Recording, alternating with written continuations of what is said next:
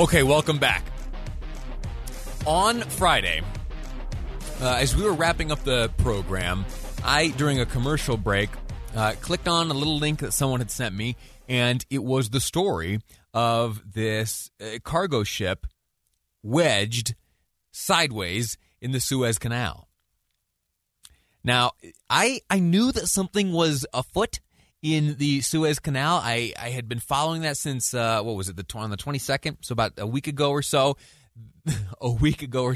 Something had gone, quite literally, sideways. And I somehow just didn't pay it any mind. I didn't think about it. I didn't investigate. And then on Friday, I was served a concentrated dose of this colossal screw-up. Or accident that came as a result of wind. I don't know. Yeah, that's the claim. So this giant cargo ship, it's the length of like 4 football fields, weighs over 220,000 tons. I don't even know how to like conceptualize that. That's like the Eiffel Tower laying down on its side, or the Empire State Building. I don't know. It's big. It's really big. Big enough to, when turned sideways and wedged in place, block the entire Suez Canal and kick off a week-long effort to try and free this ship. And in the interim, what's happened? Well, nearly 400 vessels had planned on passing through the Suez Canal.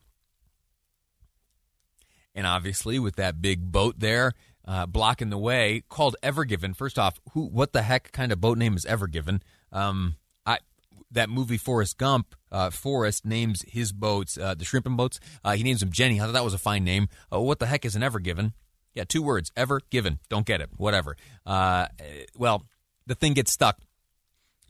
400 some odd boats get backed up. A handful, more than a handful as a matter of fact, when they saw the situation shaping up before them, they decided instead of trying to wait for this ship to be freed and cleared, they would, instead of taking advantage of the shortcut provided by the Suez Canal, which is like 150 years old or something, instead of taking advantage of the shortcut provided by the Suez Canal, they would instead sail all the way around the continent of Africa, adding 2 weeks to travel. And you know what? Some of those ships that decided to do so in the earliest days, maybe they're right. Maybe it'll prove to have been a wise decision. A little bit of perspective here. In 2020, last year, the Suez Canal was traversed by 18,500 vessels. That's an average of about 52 each day. I mentioned that it's about 150 years old. It officially opened on November 17th, 1869. So how long goes that? It's like 40, 50, 100. It's a long time. Long time ago it opened up. You can do the math. 1869. And interestingly, ancient canals, there's evidence of ancient canals right there dating back to 1897 BC. 1897 BC. Anyway, those are the fun facts about that region and about this shortcut that has been, officially in the form of the Suez Canal being used since 1869, and evidence dating back much further, almost 4,000 years earlier in time, indicating that maybe we've been using that shortcut a while longer. Here's some more numbers. Of those 400 some odd ships that were backed up, 20 of them, at least 20 of them, were hauling livestock. Yeah, there were 20 ships full of livestock. So you think about, if you're hauling automobiles, you don't need to feed them. You don't need to clean up their waste. You don't need to make sure that they've got at least a little bit of daylight and some fresh air to breathe. Now, you can you shut up those cargo containers, you stack them up high, strap them down in place, and that's it. Story's a little bit different when it comes to livestock.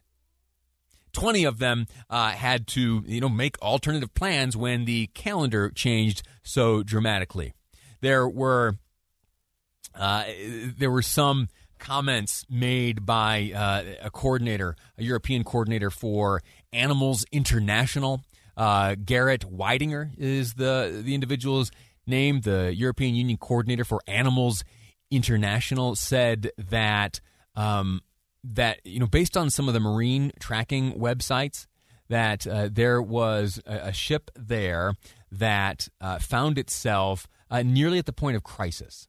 Most of these folks, while they are hauling livestock, to you and me who know nothing about overseas shipping, you'd think, oh my gosh, that's really dangerous. Well, they built in margins, right? So if the weather changes or if whatever happens, they can absorb changes and some more dramatic impact on the schedule.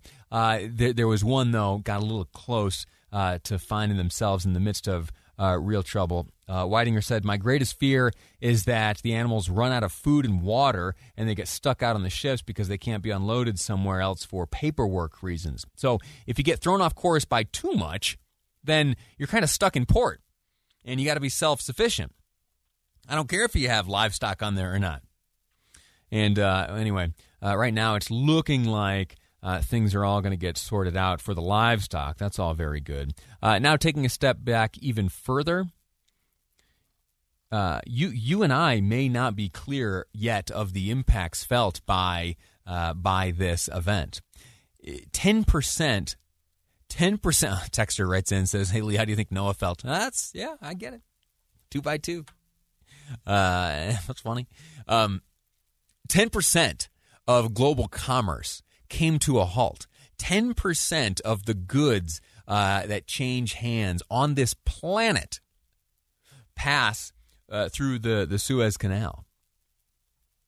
And it wasn't until a big full moon rose the tide last night and into the early morning of today, and a flotilla of 10 tugboats affixed their cables and chains to this big cargo ship, the Ever Given, again, weird name, and were ultimately able to wrestle it free and send it on its way.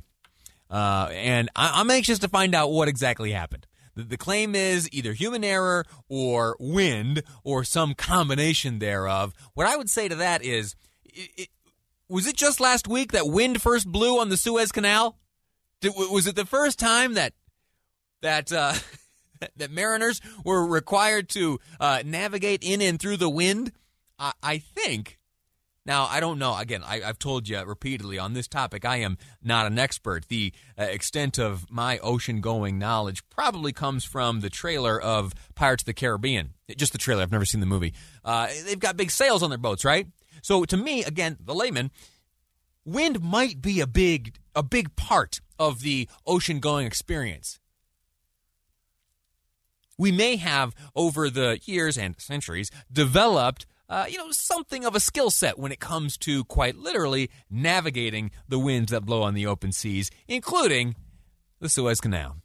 Anyway, it's a neat little story. I'm glad that no lives were lost, certainly, and that's why I'm able to speak like this in jest. And there are insurance companies that handle delays and all that, and so ultimately, I think everyone will be made right and made whole. And when all is said and done, maybe some new procedures and protocols will be put in place to make sure that no more of these 220,000-ton ships don't get sideways stuck and push the pause button on the global economy for about a week. Anyway, that's that. We're going to take a break right now. When we come back after the newscast, I'll be joined by former Governor Gary Herbert. Former Governor Gary Herbert will be my guest. I have a few questions for him about maybe his future, what he's setting his sights on, and also his current work now with the Herbert Institute. What's he up to? We'll find out next on Live Mike. I'm Lee Lonsberry, and this is KSL News Radio.